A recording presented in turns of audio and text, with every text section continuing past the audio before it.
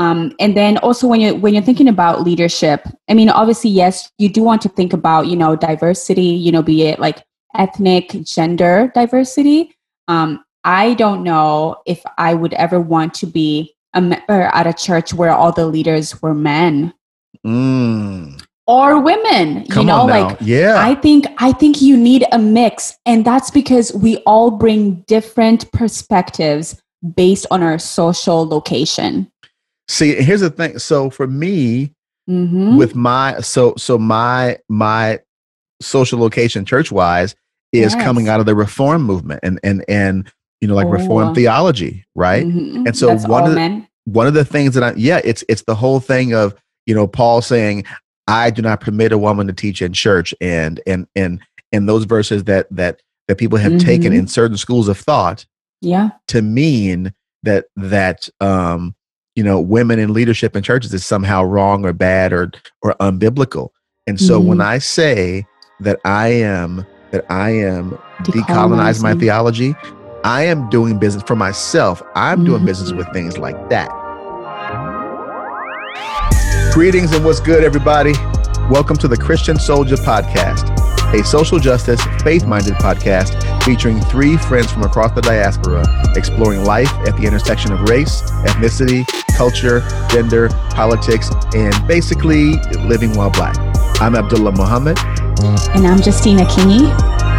And we are just three POC in the cornfield, living life, loving Jesus, and fighting the good fight in these rough and tumble podcast streets.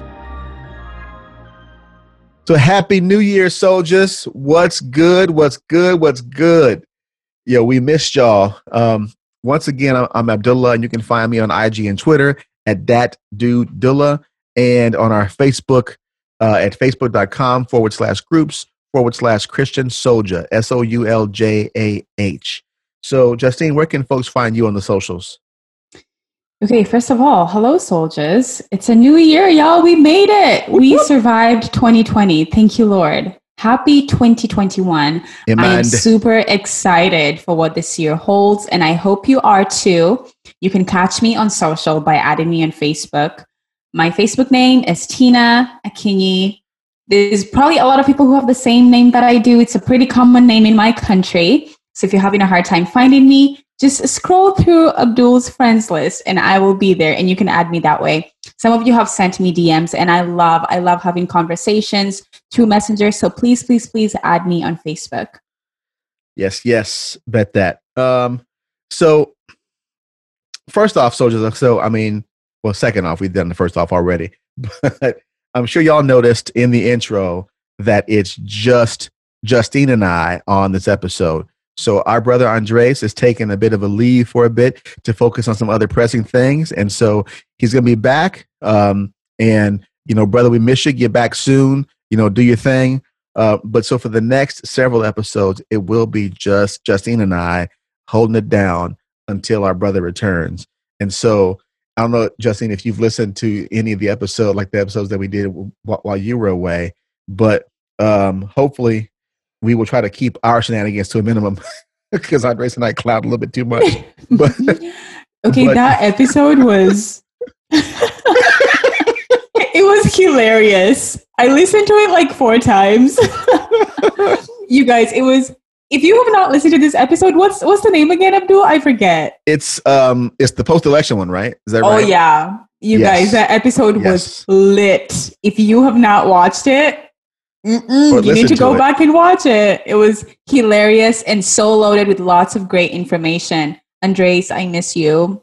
Oh, I miss you. Yes, sir. Yes, sir. We miss you, brother. We miss you, bro. So, and yeah, when I listened to it a couple times too, I was laughing. It was kind of funny. But listen, y'all, we are more than happy to have Justine back on the mic. And Jay, it's been a minute. So what is going on? It's been a minute. What have you been up to? What's good with you? What's good with it? Y'all, okay. So last year was wild. I don't know why I'm laughing. Okay, Justine, be serious. End of last year was a little wild. You can be serious. You can be funny. That's true. That's true. It is a new year. New year, new me. So anyway, back in October, I was able to go home. And for those of you that don't know, home is Kenya. Rather, Kenya is home for me. I was able to go home for a whole month, you guys. And it was amazing. I got to see my family. I have not seen my brother for 10 and a half years. Wow. Think about that. If you have a brother who you love dearly, I had not seen him for 10 and a half years, and it was just amazing. It was so good. I got to see my family, and I was just reminded of who I am, you know, my culture, my values, my customs, my tribe. I remember walking in the streets of Nairobi. Nairobi is the capital city of Kenya, and seeing girls with afros and braided hair and seeing all shades of chocolate and caramel. And you guys, it was just amazing. It was so refreshing. It was so, so good. So that's what I've been up to. Then I came back and I've kind of just worked for the rest of the time. Yeah. See, okay. So you're describing Nairobi, and in my head, I can see you walking like you're walking the streets of Wakanda or something, like, you know, all this beautiful blackness around you. Yes. Yes. And the art, oh my goodness. So in Kenya, we have like lots of street markets, and there's just lots of beautiful art. And oh my goodness, it was just amazing.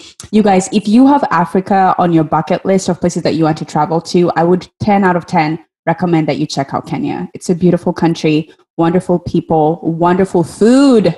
Oh. Ooh. Yeah. I'm going to Nairobi because I already got a tour guide. Yes. You coming with us? Let's go. I'm down. Man. Well, so you went through all that, and then the energy was decidedly different. Well, and then it just came back and worked. It was sad. It was sad. I actually seriously considered just staying in Kenya because my visa was 3 months long. I was like, you know what? I could stay in Kenya till like February of 2021. But I have bills to pay in the USA, so I decided to come back. That's a song right there. Bills to pay in the USA. So let's get into it. So y'all listen, as we've been thinking, okay, so again, you know, new year, new me, right? So this is also not quite a new year, like a new me for the podcast, but we are, as we're thinking about renewing our focus and all those kind of things. We've been thinking and praying and meditating about some things, and just, you know, unlike lessons learned in 2020, the dumpster fire of a year that it was, you know, there are several things we could talk about. But as we were texting with Justine and I, and even kind of with Andres, so the three of us were kind of texting, you know, there have been several different things that have been kind of on our mind as we've been kind of wanting to come back to, right? And so we wanted to start 2021 off right first off. And it seems like there's one thing that we kept coming back to. And even as we record this, we are fresh off of some events that are happening in the U.S. Capitol with respect to protesters that are storming Congress. We recorded a bonus episode, a special episode about that situation as it was unfolding the night that it happened. And so please go listen to that. It's just kind of a quick riff, and we just kind of shared our heart for a few minutes. But as we were thinking about a couple of things, one of the themes that we kept coming back to is the theme of self-care and wholeness. Mm-hmm. And so, you know, more than ever, soldiers, living a congruent life is so vitally important to who you are, to your physical health, to your mental health, to your overall well-being, and ultimately to your sense of happiness and fulfillment, and most ultimately to finding the purpose for which God puts you on this earth. Mm-hmm. Living congruently and living with and having self-care and taking care of yourself really impacts all of that. And so in 2021, we really want to help people live as authentically in their God-given purpose as we possibly can help you do. And so, you know, it's like when I was a new baby Christian, you know, I read this book years ago by John Piper, classic book, Desiring God. Okay. Desiring God. So he, and part of the theme of this is Christian hedonism. And so he talks about that God is most glorified in us when we are most satisfied in him. That's good. And so part of being most satisfied in him is being really intimately, deeply connected with the reason that God put you here and the lane he has you to run, because only you can run it, because that's why he put you here to do it. And so we want to play whatever part we can in helping our listeners experience their full, authentic selves. So that was kind of the theme that they were thinking about for self-care and wholeness. So that being said, we wanted to start this year off right by talking about being in a healthy church space. You know, for those of you who are Christians and who are listening to this and you're thinking about church and those kind of things, wholeness and fulfillment and self-care and being fully authentic, you know, you spend a good portion of your life in that space. So, Justine, what's the title of the next track for this episode on the Christian Soldier Mixtape? The title track for this episode is Lift Every Voice and Sing. Come on now. A lot of you have probably had that song. I actually would challenge you to go and read all the lyrics. Just read the lyrics, so deep and so rich. And the one verse that I want to kind of point out is the last verse that says, God of our weary years, God of our silent tears, thou who has brought us thus far on the way, thou who has by thy might led us into the light, keep us forever in the path we pray. Lest our feet stray from the places, our God, where we met thee. Guys, just so powerful. Lest our hearts drunk with the wine of the world, we forget thee, shadowed beneath the hand. You guys, when it says, lest our feet stray from the places, oh God, where we met thee, that made me think, where did I meet God? You know, where did I meet God? And some of us might have met God at a church, you know, at a Bible study. I don't know, in the middle of the night, in your living room. Where did you meet God? And kind of fighting to go back to those places, you know, and prioritizing, finding a healthy community, a healthy church where you can thrive as a believer. Yep. So that's our episode for today. Lift Every Voice and Sing. Church Hunting While Black. Church Hunting While Black. So listen, for those of you who don't know, Lift Every Voice, written by James Weldon Johnson, is the Black national anthem. Used to be called the Negro national anthem, but it's the Black national anthem.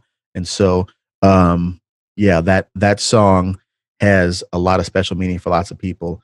And you know, I've seen like some award shows where they're singing it, and everyone doesn't know the words, right? Oh wow, yeah. So yeah, and I mean, I remember, you know, I had the fortune of growing up.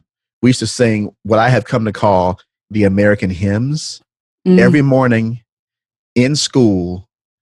You would stand up, put your hand on your heart, and sing, or you recite the Pledge of Allegiance, and you would sing "My Country, 'Tis of Thee." Okay, yeah. So have you heard that song before? Nope. It's kind of one of those old hymns. It's "My country, 'tis of thee, sweet land of liberty, of thee I sing, land where my fathers died, land of the pilgrim's pride, from every mountainside let freedom ring." But so I went to school.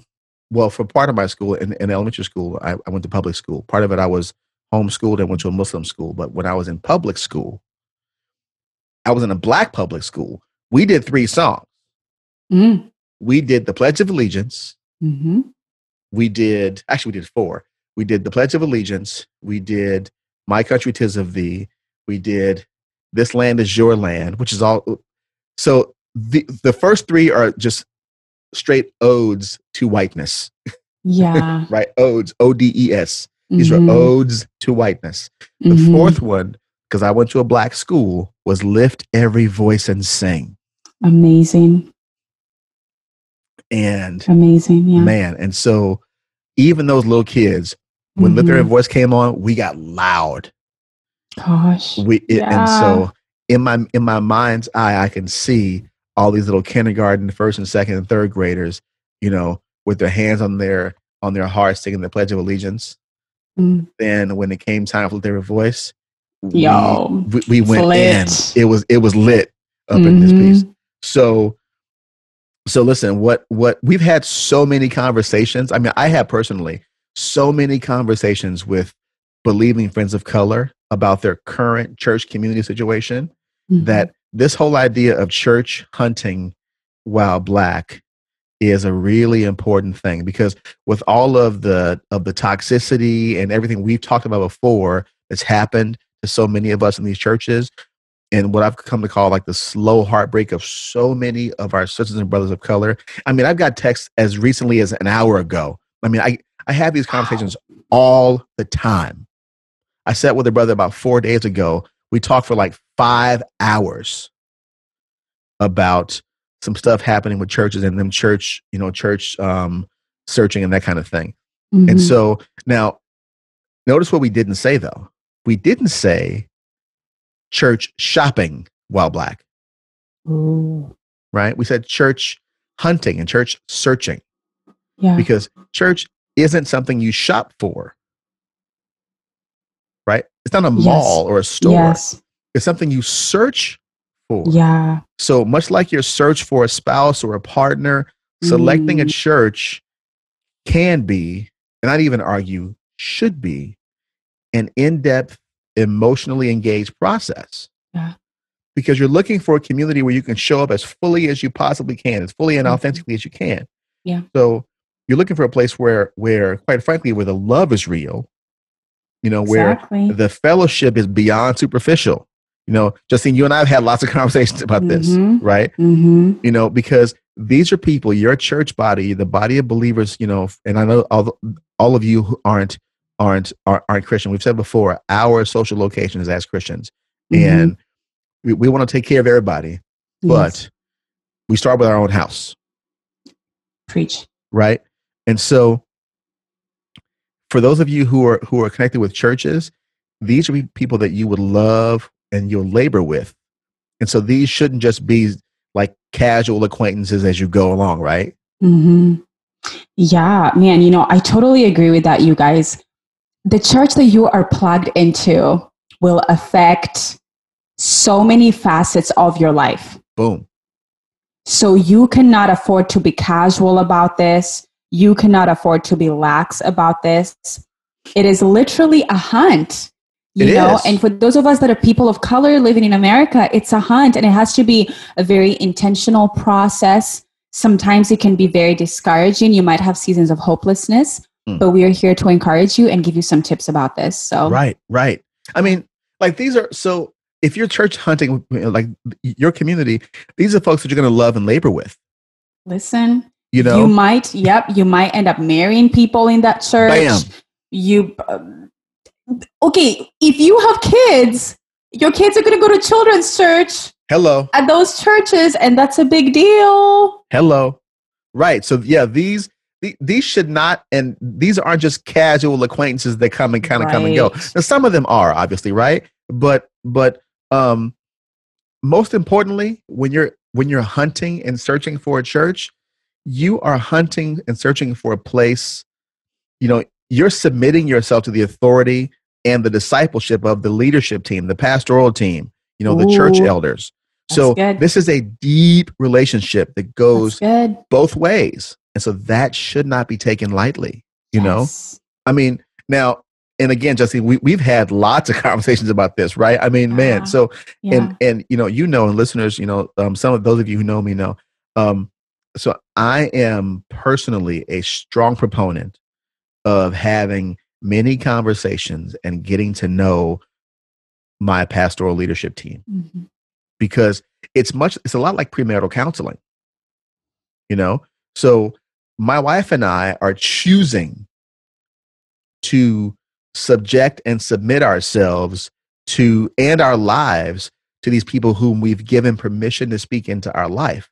So Yes. I don't give that to just anyone, and Mm-hmm. neither should you, right? So Exactly. this is an intensely personal thing. So this is important. So I mean, so yeah, before we get into like the things that we both kind of think you should kind of be on the lookout for in church searching, what Jay, what else do you have to add to that? Oh my gosh, that's so good, you guys. That's so good. I think especially for those of you that have families. And now, to be clear, I am a single person and I don't have kids. I'm not married. And I'm not saying this to ostracize people that do not have families. But I think when you are married and you have kids, man, I just think there's so much at stake. These are people who are going to speak into your marriage, as Abdul said. They're going to speak into your finances. They're going to speak into your relationships with your children, with your spouse, with your family-in-law. Like, it is a big commitment. So you want to be, guys, you want to be very intentional. And actually, a lot of times the church that you end up at might be a space where you grow in ministry. It might be a space where you're able to use the gifts that the Lord has given you. And like Abdul said, you cannot afford to be casual with that, right? You cannot afford to be leading ministries and Bible studies and worship and pastoring in spaces that are not healthy for you and in spaces that the Lord does not want you to be in. Right. Yeah. And they gotta be safe. And the reason why I say talk to your pastoral team, and maybe we're kind of getting in some of the things we're going to share, but the reason why I say talk to your pastoral team and get to know them is because it's not just about the pastor. It's about the team of people that are leading the church, the elder board, right? And because there are some churches in my city that, and some that I've spoken at and said to their whole congregation right up front that I would not belong to this church because of X, Y, and Z reason. You know, and you know, but there are also some pastors in the churches in my city who I know have a deep love for Jesus. Yeah. And people like, listen. And so I've said this 1,000 times before, but I'm just going to say it again because I deeply mean it. Justine, your pastor, my brother, Teran C. Smith. I don't know if we can bleep his name out or not, but I'm gonna leave. I say leave his name in there because that's my dog. That, I mean, he has a love for people and a love for, you know, for Jesus, and he has probably the most genuine heart of a pastor. He has the most genuine heart for people of anyone I have known in my 20 plus, almost 27 years of ministry. Yeah. I mean, he's just awesome. He's my dog. You know, my kids love him. You know, when our kids are all home, they're either at my house or at his house. Wow. Yeah. You know, I mean, and so yeah, so it's like you said, like, you know, you bring your kids into this kind of thing. You know, there are people. You know, my kids don't trust a whole lot of folks. You know, my sons, especially my oldest son, he loves him some pastor. You know? And so, I mean, yeah, when you're in these churches or looking for these churches, folks, talk to the leadership team. Yeah. Because they need to be on some similar places on some things. As I get into my list, I'm going to kind of give a bit of a disclaimer. All right. So my list is mostly practical. It's not doctrinal. It's not theological, because I know lots of people come from different, you know, kind of faith or like different theological traditions and that kind of stuff. And so, you know, because there's several different strands of theological thought that are represented by our listeners. I know even Justine and Andres and I have, you know, like just different theological pieces here and there. And so, that said, you know, I'm still in the process of interrogating my own theology to do the best that I can to decolonize my theology. So that's to say that I'm doing the best I can to separate racism, classism, sexism, homophobia, transphobia, ableism, and all other kinds of oppression toward people who are made in the image of God, trying to get that out of my doctrine, out of my theology, you know, really. So I'm trying to just get back to the basics of what the Savior taught us, both about the hereafter and, you know, for our relationship with each other. And so, and in the here and now.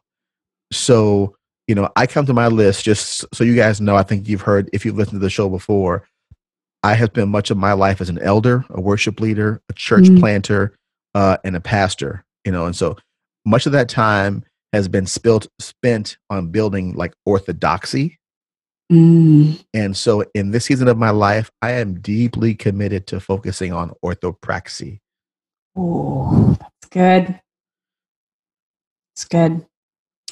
Yeah, so as we've been saying, our goal today is to give, I think specifically our listeners that are Black, probably also Black, Indigenous people of color, can be part of that mix. But I do want to say that this is also a conversation for white people, right? So if you are a white person and you're listening to this, don't just turn off the episode. I think there are a lot of nuggets and a lot of very good points that you can learn from this. So I want to encourage all of you to just stay tuned and listen. I think for me, the first thing, Abdul, that I would be looking for if I was church hunting, as you mentioned, would be the leadership. Mm-hmm. And the reason I say this is because just like a family or like a community, leadership, or rather like the culture and the DNA of that community, that institution tends to flow from the top to the bottom. Say it. Right? And so if you have a leadership that is not courageous, if you have a leadership team that is complicit in a lot of evil, then we can't really expect more from the congregation there, right? So I think, as Abdul said, you want to take time to know who the leaders of that congregation are, what they believe, what their stance is on different, cultural and social issues. In terms of the Christian Soldier podcast, you want to know what their stance is when it comes to racial justice and other forms of justice, right? Gender justice, religious justice. You want to know where they stand on that, because you don't want in 1 or 2 years to be shocked when they're silent and complicit with injustice. And then also when you're thinking about leadership, I mean, obviously, yes, you do want to think about, diversity, be it like ethnic, gender diversity.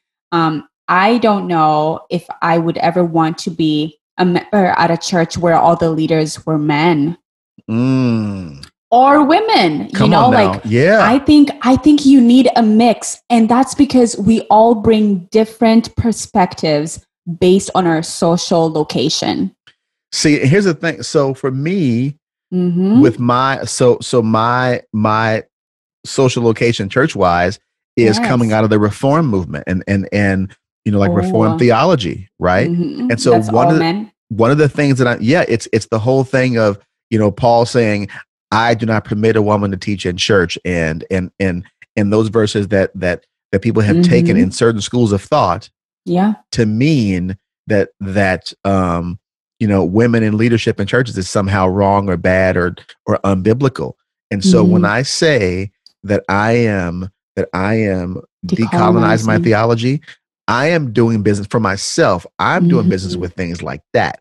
Yeah. Because just until very recently, like recently being the last few years, and so very recently, I felt some kind of way when I heard, someone call a woman pastor so-and-so. Or going into a church and seeing a woman as the worship pastor.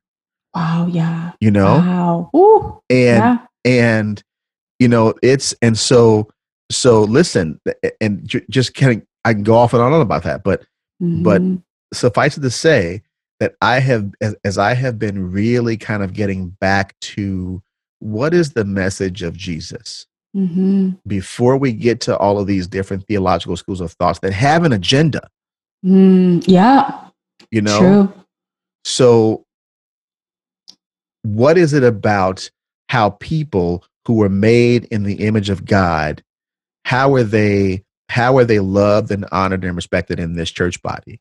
And so I've had to do business with that, and I'm happy and pleased to report that I really don't feel any kind of way anymore about if somebody says, well, here's a woman this or a woman that or whatever. Yeah, that's just, that's not a thing that I've had. And I've had some brothers actually who we had some great conversations about this before, just in the context of, well, what do you do in churches where there are no men? So if it's unbiblical to have women in leadership, well, what happens if there's no qualified dudes to preach and teach and lead? Preach. Come on. Are the women not going to go to church because they cannot be leaders? Right. And so, so I've had my my perspective changed and my worldview shifted in that. But to Yeah. do that, you've got to do business with yourself, and you got to be willing Telling you, to grow in that way in yourself. Mm-hmm. So Yeah. You guys, another thing about about leadership that I'm learning, it is so beneficial to have people that are in different seasons of life. boom, Right? boom. So if you have a leadership team and everyone on that team is in their 30s, 40s, 50s, everyone is married, you are going to have blind spots, right? So I think it's helpful to, if possible, even have young adults, have teenagers on your leadership teams, because they're able to bring Yes. a different perspective, especially in 2020, because what we're seeing in churches is that millennials and Gen Z and younger people, they just have different needs and different views about everything. Yes. So they bring a very important and necessary voice into the conversation. Perfect. So, okay, so let's do this. So, and I think we've kind of started our list a little bit now. So, but let's do this. I've got like maybe for listeners, I got maybe like 5 or 6, maybe actually probably 6 things. But here's what I want to do. I think what makes the best sense here. So Justine, you share 2 or 3 of the things that you have that are on your list.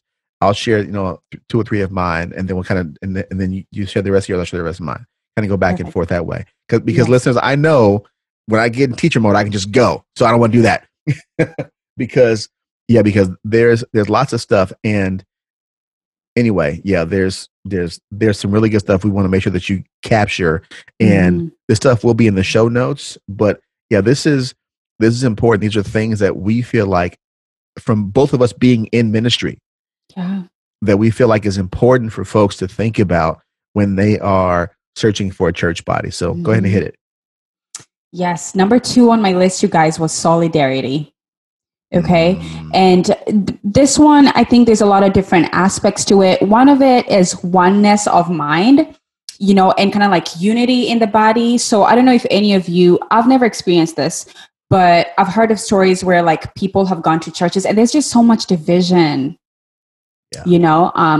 The Lord we serve is not a God of confusion. And anytime there's division in the church, in the leadership, it is going to hurt the body as a whole, right? So again, I think you want to be looking for solidarity and unity. The other thing that I do want to mention, you guys, I saw a quote by Jemar Tisby. For those of you that don't know about him, he's awesome. He's written a book called The Color of Compromise. You should check it out. And I believe he just released a new book. Or it's coming out this month or sometime soon, Yes, called How to Fight Racism or something like that. I'm sure it's going to be awesome. But you guys, he posted this on Facebook, and it says, you're in solidarity with the oppressed when you start to experience what they experience. The persecution, the marginalization, and even the oppression they endure. And, I think a lot of times when we think about justice, when we think about oppression, it can be so easy to think of it as, oh, this is something that they're facing. People of color are going through this. Black people are going through this. Women are going through this. LGBTQ are going through this. The poor, the differently abled.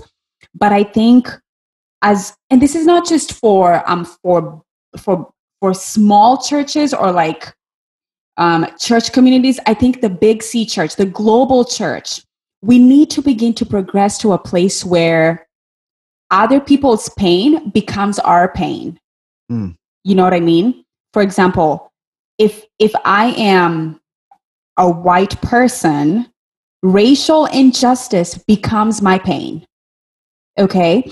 And so I think as you are church hunting, like, and a lot of times, like just from having conversations and spending time with people, I think you can really begin to see if justice is viewed as a Black issue or if justice is viewed as a church issue. Like this is something that we have to play a part in trying to fix. Yeah, that's good. That's good. Then I would say my third one, which is also related to solidarity, would also be courage, right? You want to be a member in a church where your leaders are bold and they're courageous. Courageous Christianity stands against any person, policy, system, perspective, and practice that takes away from the glory of God that is reflected in humanity. I'm going to read that again. Courageous Christianity stands against any person, any policy, any system, any perspective and practice that takes away from the glory of God that is reflected in humanity. And Abdul touched on this a little bit before when he was talking about decolonizing his, like his theology. And I think as one sign of a healthy church is having the boldness to speak against anything that deems the light of Christ that is reflected in people. And I was thinking about the MLK quote that says, "All too many religious leaders have been more cautious than courageous and have remained silent behind the anesthetized security of stained glass windows." Come on now. And so a lot of times our church walls, can kind of act as this like false, protection in quotes. And I think as believers and as healthy churches, we need to be willing to break down those walls and become courageous and bold. That's really good. So you just teed up two resources that we're going to put in the show notes that I want people to be aware of. So when you're talking about kind of empathizing and kind of bearing the burdens of others and that kind of thing, what it made me think about was the book Prophetic Lament by Soong-Chan Rah. Oh my gosh, yes. And so we're going to put that in the show notes. If you haven't read that book, folks, it's a great book to go read. The other thing you're talking about with the anesthetizing effect of stained glass windows, so listeners, that's an excerpt of Dr. King's MLK's letter from Birmingham jail. So if you haven't read that, that's another thing you have to go read. Yes. So go ahead. What else you got? Was it my turn? It's your turn. Oh, okay. Well, but honestly, so a couple of things that you have on your list are probably things that are on my list. I know I already hear two of them are on there. So here's one. Is the church ethnically and generationally diverse? Exactly what you're talking about. You need elders, right? And so like you need the wisdom and the beauty of ethnic diversity as well as the wisdom of older people in the faith. Exactly. So yeah, that's on my list too. And then, along with that is talking to the elders. So when you're searching for a church, talk to the elders about where they are on things, like, and if they're elders of color, specifically talk to them about their experience in this church. That's good. And if elders are unapproachable or they seem unapproachable or give the impression that meeting with you is an inconvenience, bounce. Wow. Bounce. Big or small. If I and my wife and my family, if my wife and I are kind of submitting our lives under the headship and authority of church leadership, and you don't have time to meet with us to get to know us, I don't care how big the church is. It's a church without me. Yeah. Because I'm not a sycophant. You know what I'm saying? So yeah, so it's really important when you're church hunting to have those kind of conversations. And so the things I have on my list, this is the advice that I get to my friends of color already. This is what I tell pastors and church leaders when I meet with them. So nothing on my list. If you're a listener and if you've heard some of our other episodes and for the few of you who might know us personally, if you've heard me say these things, I promise you, this isn't the first time you've heard them, from me at least, right? So, because I don't let BS fly, and it's been my experience, a bit of a tangent, that people don't like it when you're too black, too proud, or too free.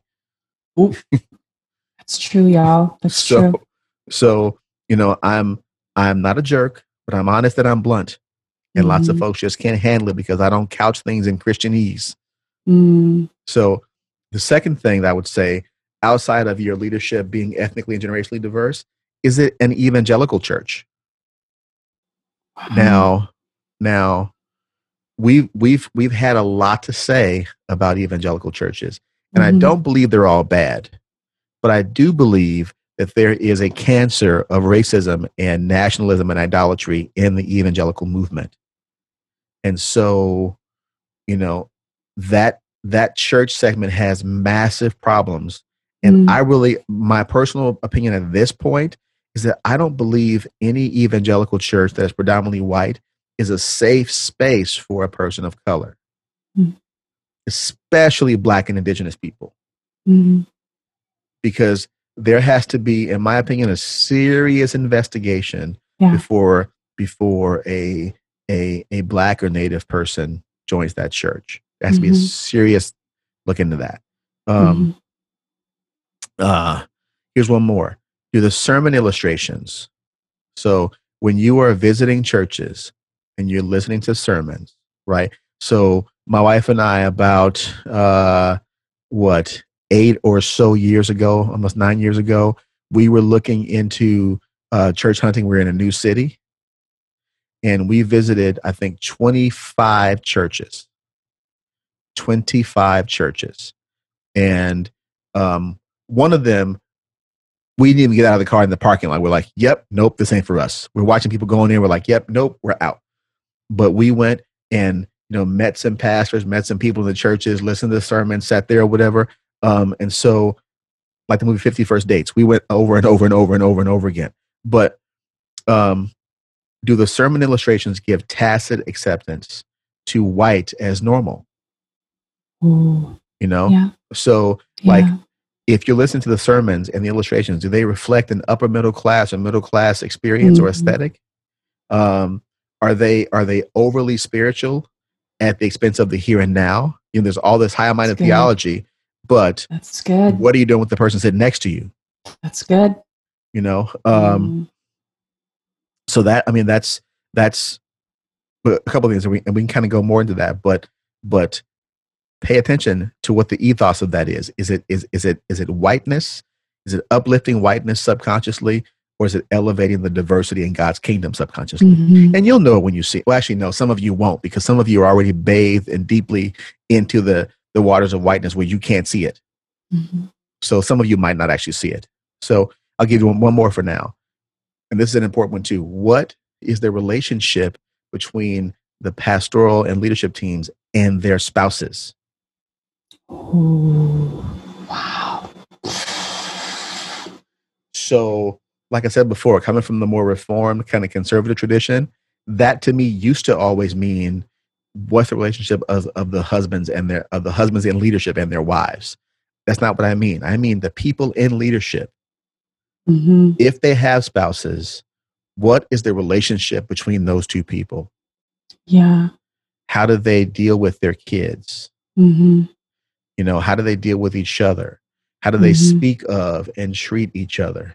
You can probably get a gauge for, if somebody is like faking the funk or not. Right.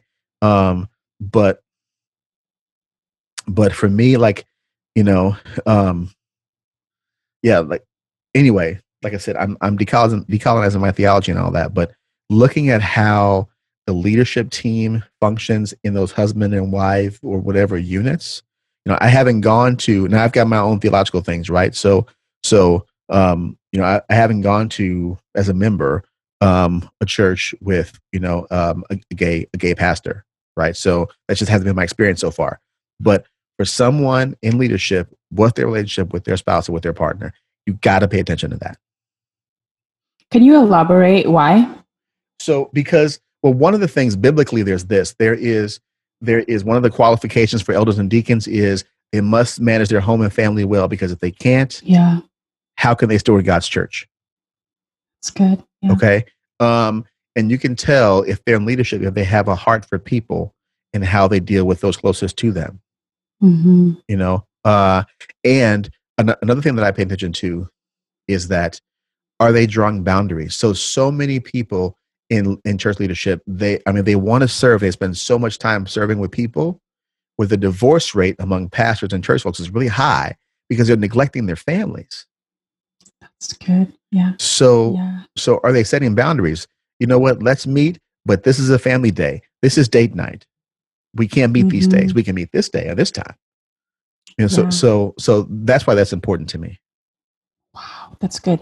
And just a quick segue, but I noticed that in 2020, a lot of big time, for lack of a better term, celebrity pastors, at least in the US, were actually fired from their churches moral failures, aka they were cheating on their wives. So again, lack of boundaries could probably be feeding into that.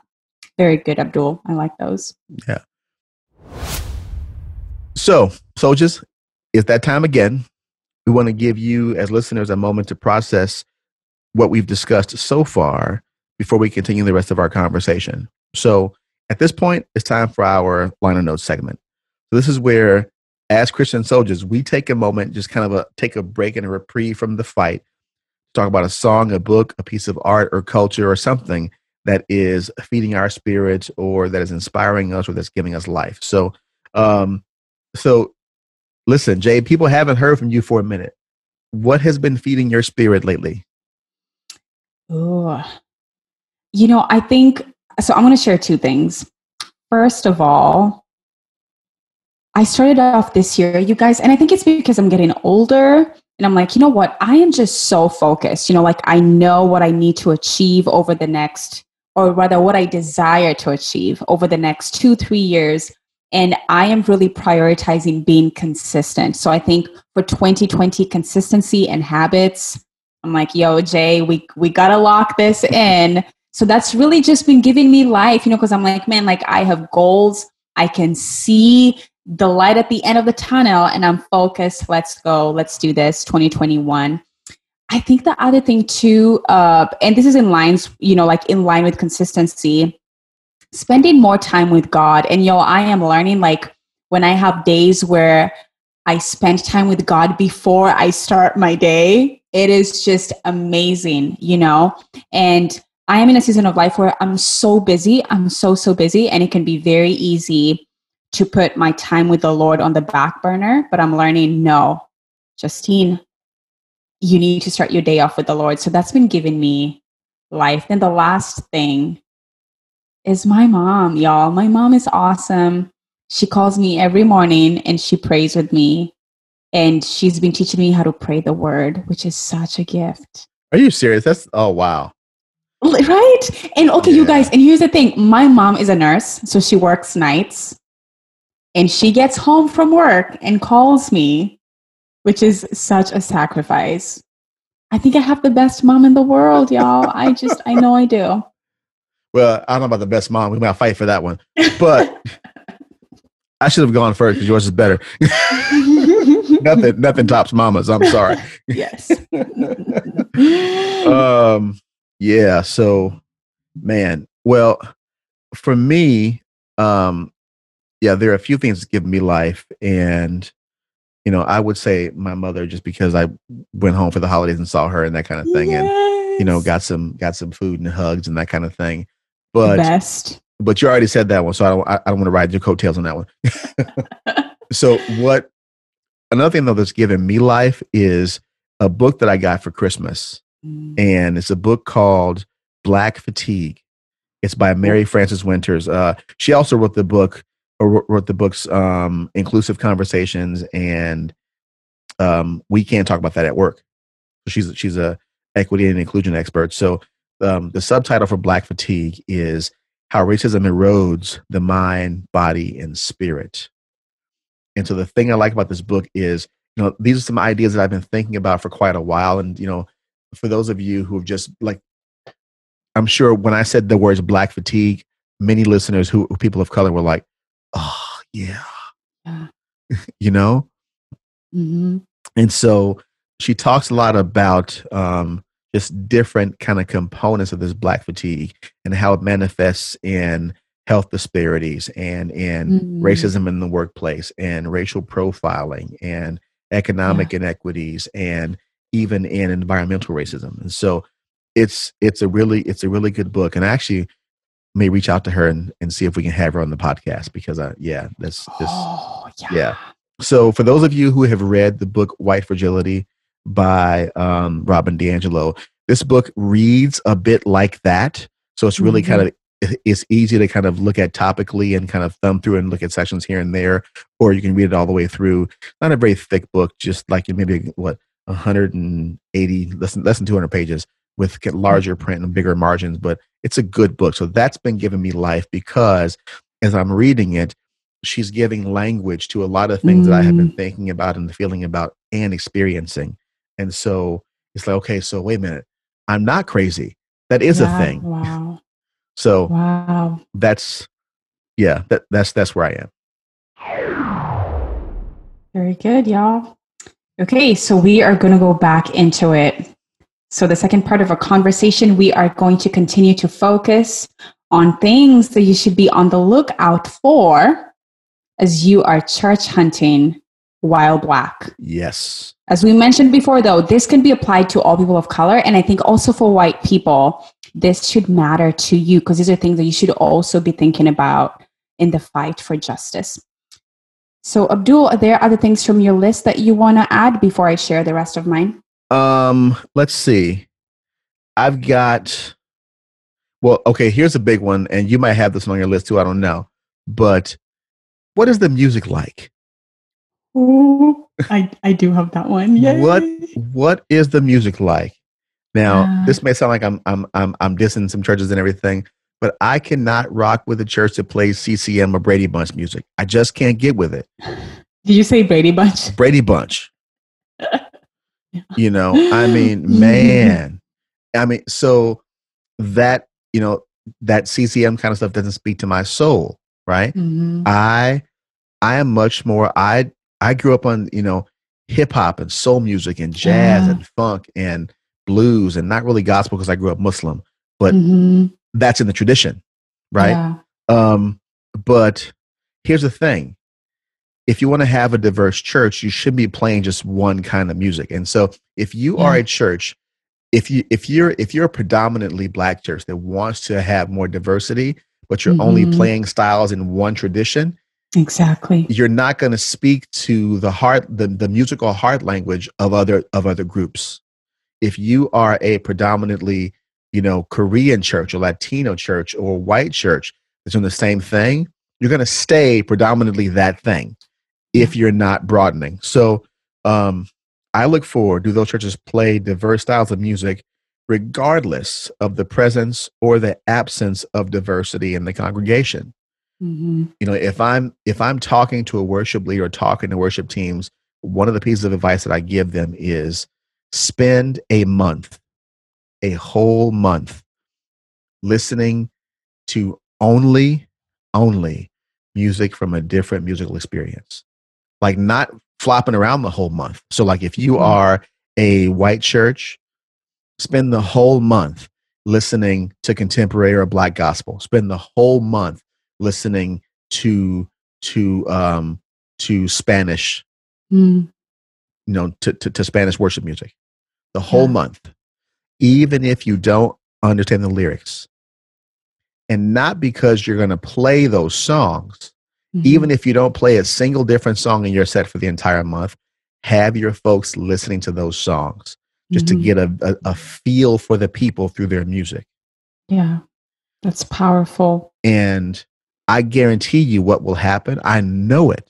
I've experienced it. What will happen is the way you play what you're playing, the timing and the rhythm and the feel will change. It'll have a different sensibility about it. And because you're getting a bit of a DNA infusion from a different cultural experience. So, you know, as a musician and a worship leader, I can tell you that there are several ways that you can demonstrate musical inclusion. You know, so if you've got POC in the congregation, is there adequate representation in the band? Yeah. You know, and not just faces, but experience. You know, so I used to belong to a church, and ultimately I was on the pastoral staff there, where there were several POC in the congregation that were really talented musicians and also had really good hearts, but they wouldn't go within 1,000 miles of the worship team because it was all kind of CCM led, and the worship pastor didn't really care about reflecting the musical experiences of the people around them. Wow. Many of those folks have left that church. Wow. And the ones that were there when I was there was like, yeah, I used to be on the team. Then this person came in and then they made it all white. Yeah. I'm out. You know? So yeah, that's just a couple of things there, but there are plenty of things there when you think about what the music sounds and feels like. Mm-hmm. Are you not catering and pandering, but are you reflecting the diversity of the kingdom of God in your musical expression as a church? If you're not, I would say you're kind of failing. Yeah. So good. That's so good. And when it comes to the makeup of the worship team, the people that you have on the worship team, I am learning that your approach to worship a lot of times is influenced by your personal experience. So here's what I mean, right? When you think back, we just had Christmas a few weeks ago. The song, O Come, Emmanuel. Oh, Lord, yes. And ransom captive Israel. Mm-hmm. Okay? When a Black person sings that, you guys just think about that.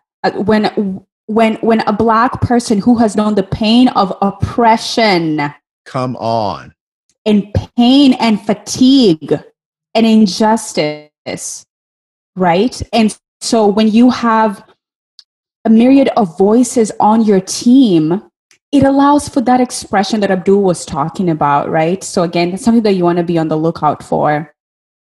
The other thing is, and this applies both to the worship team, but also to the congregation, are people free to be fully expressive during worship? Come on. Okay, y'all, if you've ever been to a Black church, you know that worship is lit. People are running around. People are falling on the ground. Well, sometimes, it depends. But there's just a freedom, to be fully expressive. And so again, what is the culture around worship? And are people free to be fully themselves and to fully indulge in worship? Yes. As authentically as they can. Okay. I got to say this while we're here. This is for my less melanated brothers and sisters. Yeah. AKA white folks. It's for y'all. Will you please, for the love of God, stop playing and singing Amazing Grace up tempo? Stop it. Stop it right now. The derivative of that melody is a West African sorrow chant. It is meant to be sung as a dirge. It is not an up-tempo song. Don't bring Brady Bunch to Amazing Grace. Listen to the lyrics. Through many dangers, toils, and snares, I have already come. We've no less days to sing God's praise than when we first begun. The beginning of the song, Amazing Grace, how sweet the sound that saved a wretch like me. That is not an up-tempo, bibbity-boppity kind of a thing. So stop it. If you are a worship leader and you're doing that, hang up your guitar, hang up your keys. It's time to go home and have several seats. And oh, by the way, get a damn keyboard in your church. Quit playing guitar all the dang on time. Take C, E, G, D minor out of the thing. Throw some different kind of chords in there. Yeah, it's true.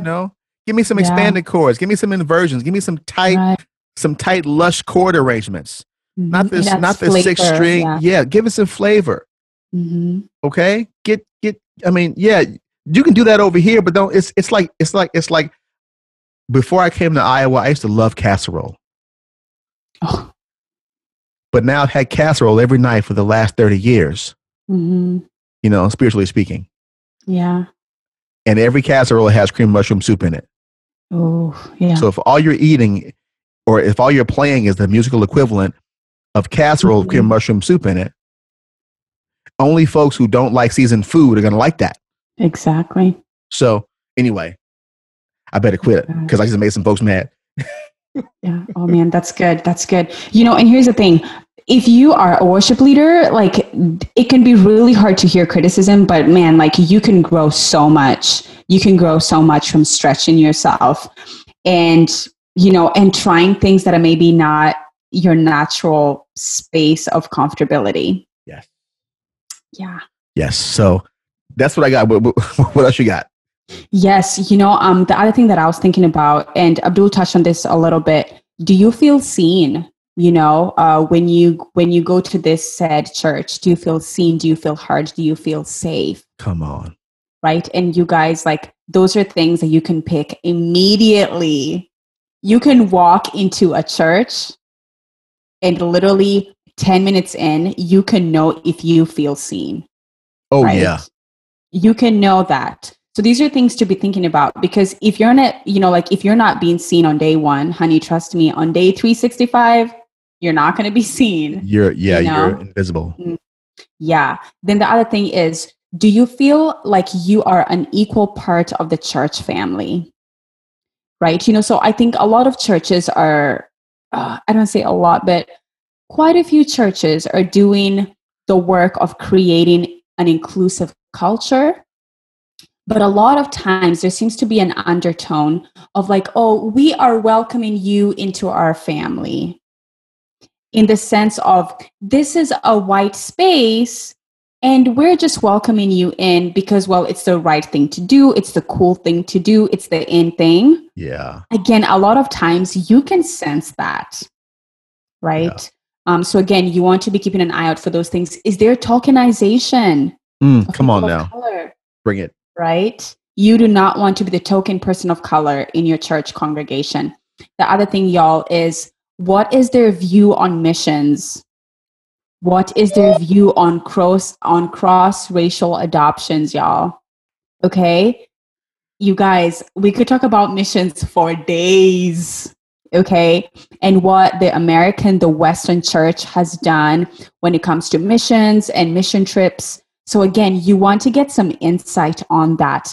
If there is a missions team leader, you want to talk to them and get a feel for what's going on. A lot of bigger churches have lots of usually white people who are adopting brown and black children. I'm African, so I feel some type of way about this. But again, you want to maybe do some digging about that, and just see what's going on. Are families being trained? Are they being prepared for what it means to adopt a child from a different ethnicity, a different country? Different culture, exactly right. Different culture, are they, is there a training system for what that entails? Yes. Then the other thing, and we had mentioned this before, if you have children, I think you really want to do some digging into the children's ministry. Y'all, when I have kids, I will not be taking my kids to a space where all the curriculum, all the books, all the teachers are white. #nah. No. Okay. I'm just saying, I'm not going to put my children through that. And I'm assuming all people of color would not want to do the same thing. If you are a white person, if you're a white ally, I'm assuming you don't want to do the same thing either, right? So again, you want to do some vetting of what the children's ministry looks like, what they believe, what is their mission and their values. You want to be intentional about that process. Yes. Then I would say the last one is community involvement. A lot of times, and this is kind of like a general statement, but a lot of times I think when you have a church that is greatly involved in the community, I think that is a reflection of their heart. So again, is your church, is this church involved in the community, and how are they going about doing that? So that's good. So I've got two more things, but there's a couple of things you said that I want to respond to, because I'm with you. I feel some type of way about white families adopting Black and brown kids, or adopting specifically African kids. Yeah. Now, here's the thing. We're not saying it's wrong to do. So don't hear what we're not saying. I'm running that back. Don't hear what we are not saying. Good. What we are not saying is that y'all are wrong and evil and mean and sinful and wicked for adopting Black kids if you're African kids, if you're white. What we're saying is, because I know people who have, just out of want to love more kids, just adopt kids, right? But you have to understand that there's also different layers of issues and nuance and maybe even baggage involved with cross-cultural and cross-racial adoptions. Yeah. You've got to be ready for that. Yeah. Like you've got to be ready for, here's what, and now, so I've never adopted kids. Our kids are biological. However, I have run a group home and had about a couple of hundred kids living in my house, not all at once, but over the course of my career. Yeah. And I was a social worker and I did child welfare and child protective work. Mm-hmm. So I know this world extremely well. And I worked with foster parents and I trained foster parents. Mm-hmm. So this is not just me giving, an opinion out the side of my butt kind of thing. This is a credible professional opinion. Mm-hmm. And so there is kids, regardless of if it's a cross-cultural adoption or not, when kids are adopted at a certain age, most of them want to know, because it's a human drive, they want to know where they came from and who they are. That's good.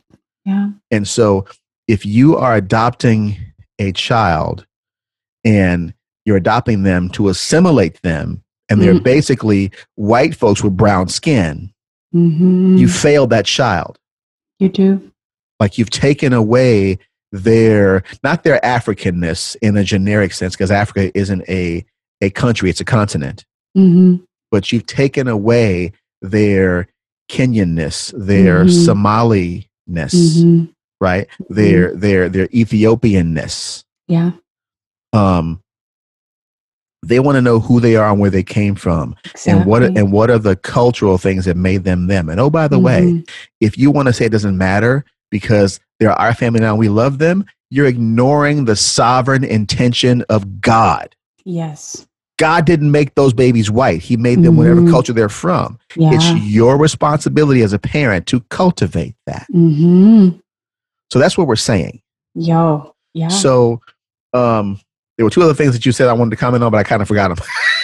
Was it maybe missions? Oh, yes, missions. Yes. So and that comes out of the whole idea, and this goes to something else you mentioned, is that so many churches, what you should look for is that you should look for churches that value inclusion and not assimilation. And so that plays into how people do missions. If the church is involved in mission work, is the mission work paternalistic or kind of colonial in mindset? Is it we are exporting our culture and our values and our this onto these people? Is it that?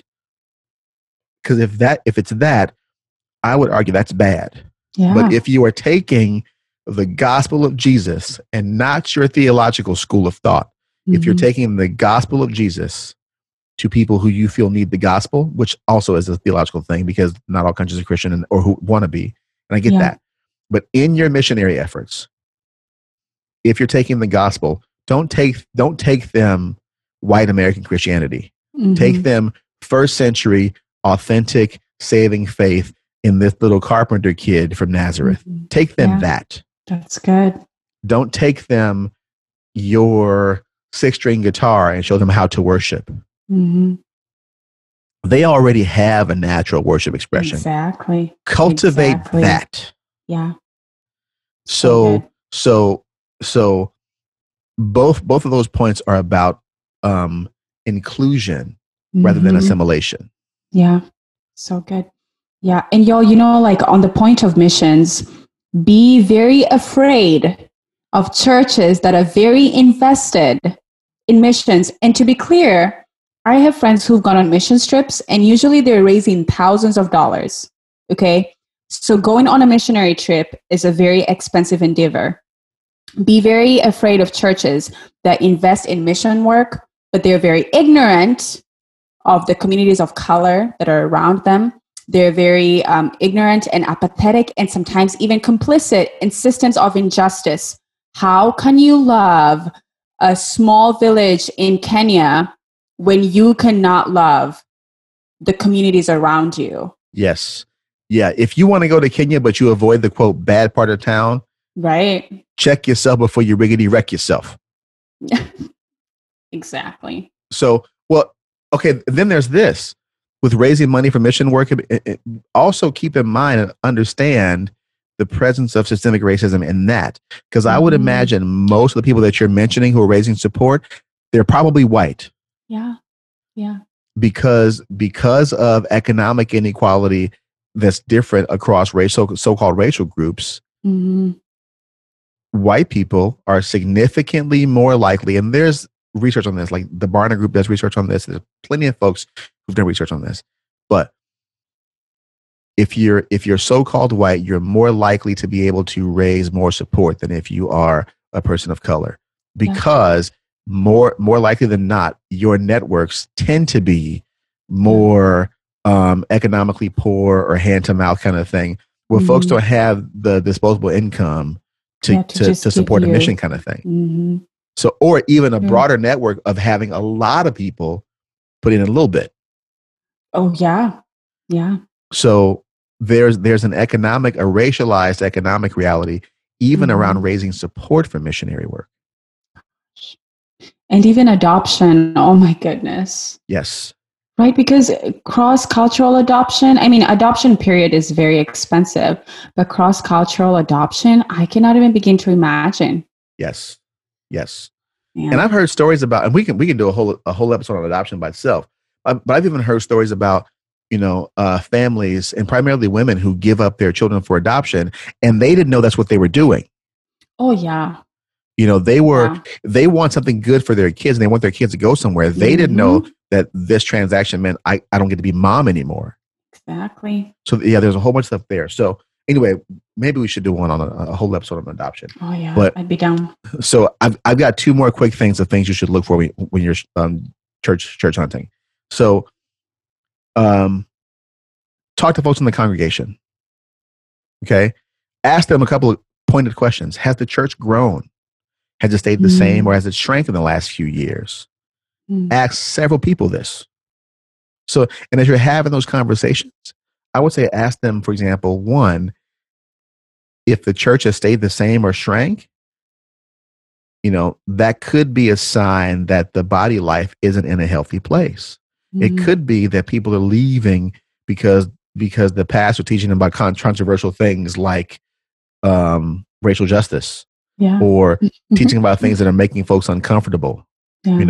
It could be that for whatever reason this church isn't healthy and it's just kind of dying off and it's run its course. Ask members if there have been sermons about, say, political and social unrest in the country. Ask them if there have been sermons and what's been the fallout and the result. Because if those churches are avoiding those subjects, that's a really red flag. Now, some of you might be saying that, well, this stuff is all this social justice stuff isn't for the church.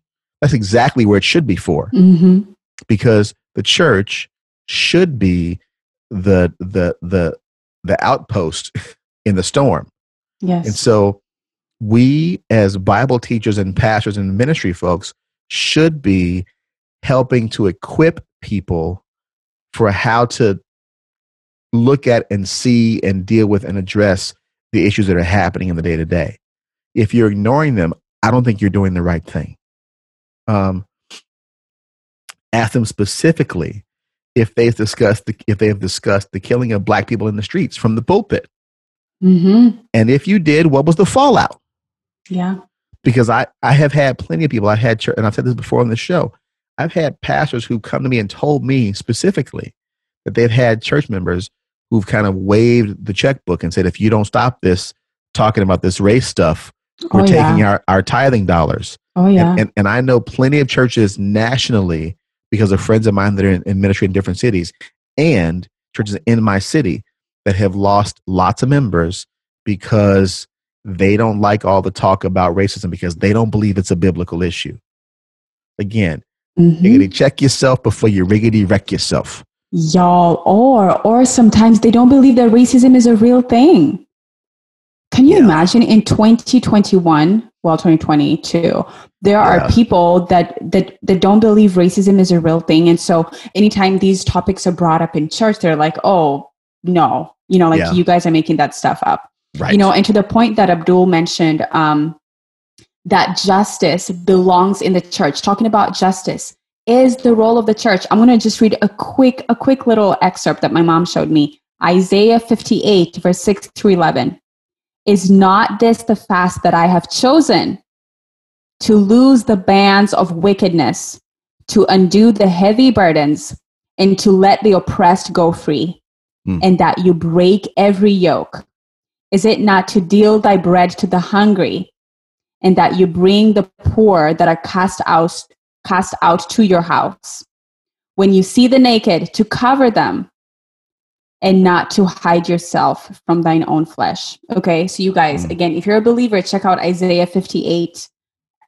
I mean, it's there, you guys. Everywhere you look in the Bible, God is justice. The story of the gospel in and of itself is about justice. Yes. And it's also about corporate / vicarious sin, vicarious atonement. Exactly. How many Christians have said, well, I didn't own slaves. I didn't call anybody the N-word. I didn't. Right? Mm-hmm. Well, you also weren't in the garden. So how is it that as a Christian, you are a recipient of the consequence of original sin? You weren't on the cross. So how is it as a Christian, you are a recipient of salvation because you weren't the one who did that? Boom. So, and that's not me making up things. That's Joshua 7. That's Daniel 9. That's the book of Hebrews. That's the idea of corporate, of vicarious. That's Romans. That's vicarious sin through Adam. Through one man, all sin. So through one man, all are made righteous. That's good. So that's awesome. Anyway, now here's the very, very last one I got, which is a great dovetail from what we just talked about. Ask people and observe and pay attention to what is the culture of relationships and discipleship in a church you're looking at. Are people intimately involved in each other's lives for the sake of Christian satisfaction, except for the sake of fellowship, for the sake of community, or are folks just playing nice while they're sitting silently judging each other? Like what is is there a culture of discipleship? And what I mean by discipleship is not just we taught a sermon of discipleship. And this is why, to go back to the very beginning of the podcast, and Justin, you kicked it off nicely about having different age diversity in elders. Is there some version of Deuteronomy 6 style discipleship as you walk by the way, as you go in your daily lives kind of thing? Do you have people that you're having come alongside of you to just invest in their life, have them invest in your life, and you're sharpening each other? And if they're an older person, are you discipling the youngers in how to do things like marriage and parenting and thinking about money and finances and business and faith and prayer and all that kind of stuff? And they can't be just a one-way relationship of the older to the younger. Young folks or old folks. What are you learning from the younger people?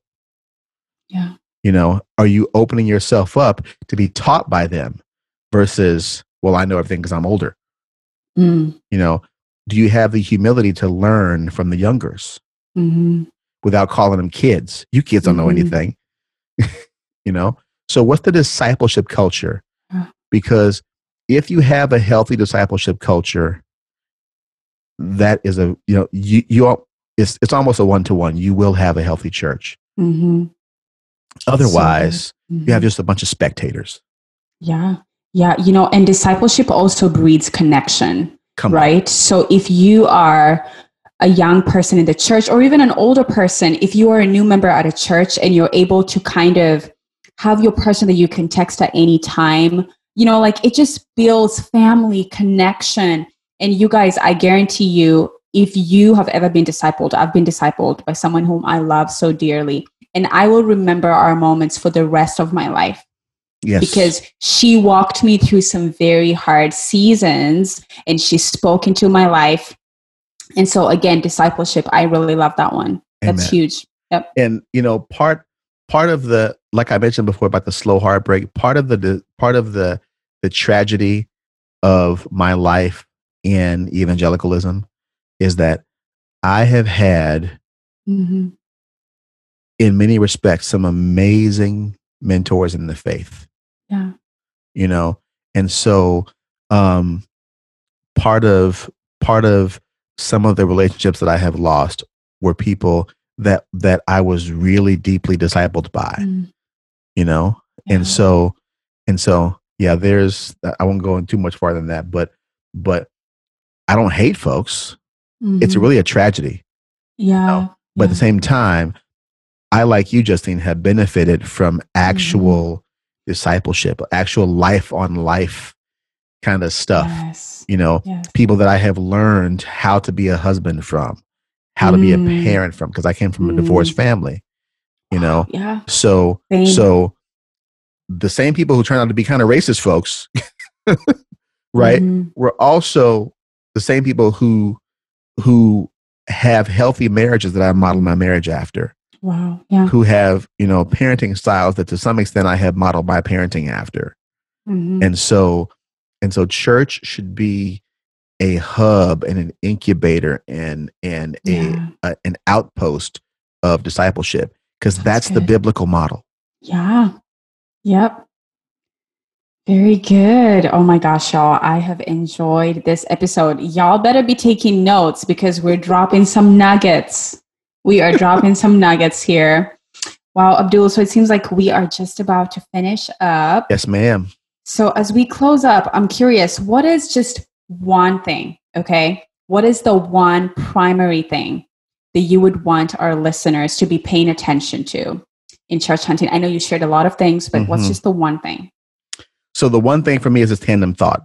So like part A of that thought is the idea of inclusion versus assimilation. That's good. Pay attention to that environment. And that kind of goes with the thought of pay attention because you want to go somewhere where you're celebrated and not tolerated. Mm. So you will know if somebody wants your face, but they don't want your voice, that's assimilation. Yeah. And that's toleration. So that's if you don't hear anything else, that's one thing you absolutely need to be aware of and pay attention to. Wow, that's very good. I think for me, I really like that one, Abdul. I'd say for me, especially in today's day and age, you want to be part of a church that is courageous. The Bible says that we have not been given a spirit of fear or timidity, but a spirit of power, of love, and a sound mind. And again, in the context of the Christian soldier, part of being courageous is being able to have those really hard conversations, be it conversations about women in leadership, be it conversations about injustice. Like you want to be part of a church that is courageous. And here's the really cool thing, y'all. When you are a member of a church that is courageous, you're going to be courageous too, right? And you're going to be able to go home for Thanksgiving and call out your racist grandpa, okay? Because you come from a church where that is what you do. Yep. So I'd say for me, courageous leadership, courageous congregants would be my top one that I'd recommend. That's really good. That's really dope, man. So I want to say one last thought, and that is I deeply appreciate. So Justine, people like you as women in ministry and women in leadership, who have helped me reshape my paradigm. Women like Patience Luth, who we had on the you had on the show, with your episode with women. She's awesome. This just is great, right? She's crazy, and it was her husband Paul who really kind of checked me on my whole outlook about women in leadership. Wow. We've had some great conversations over the years about that.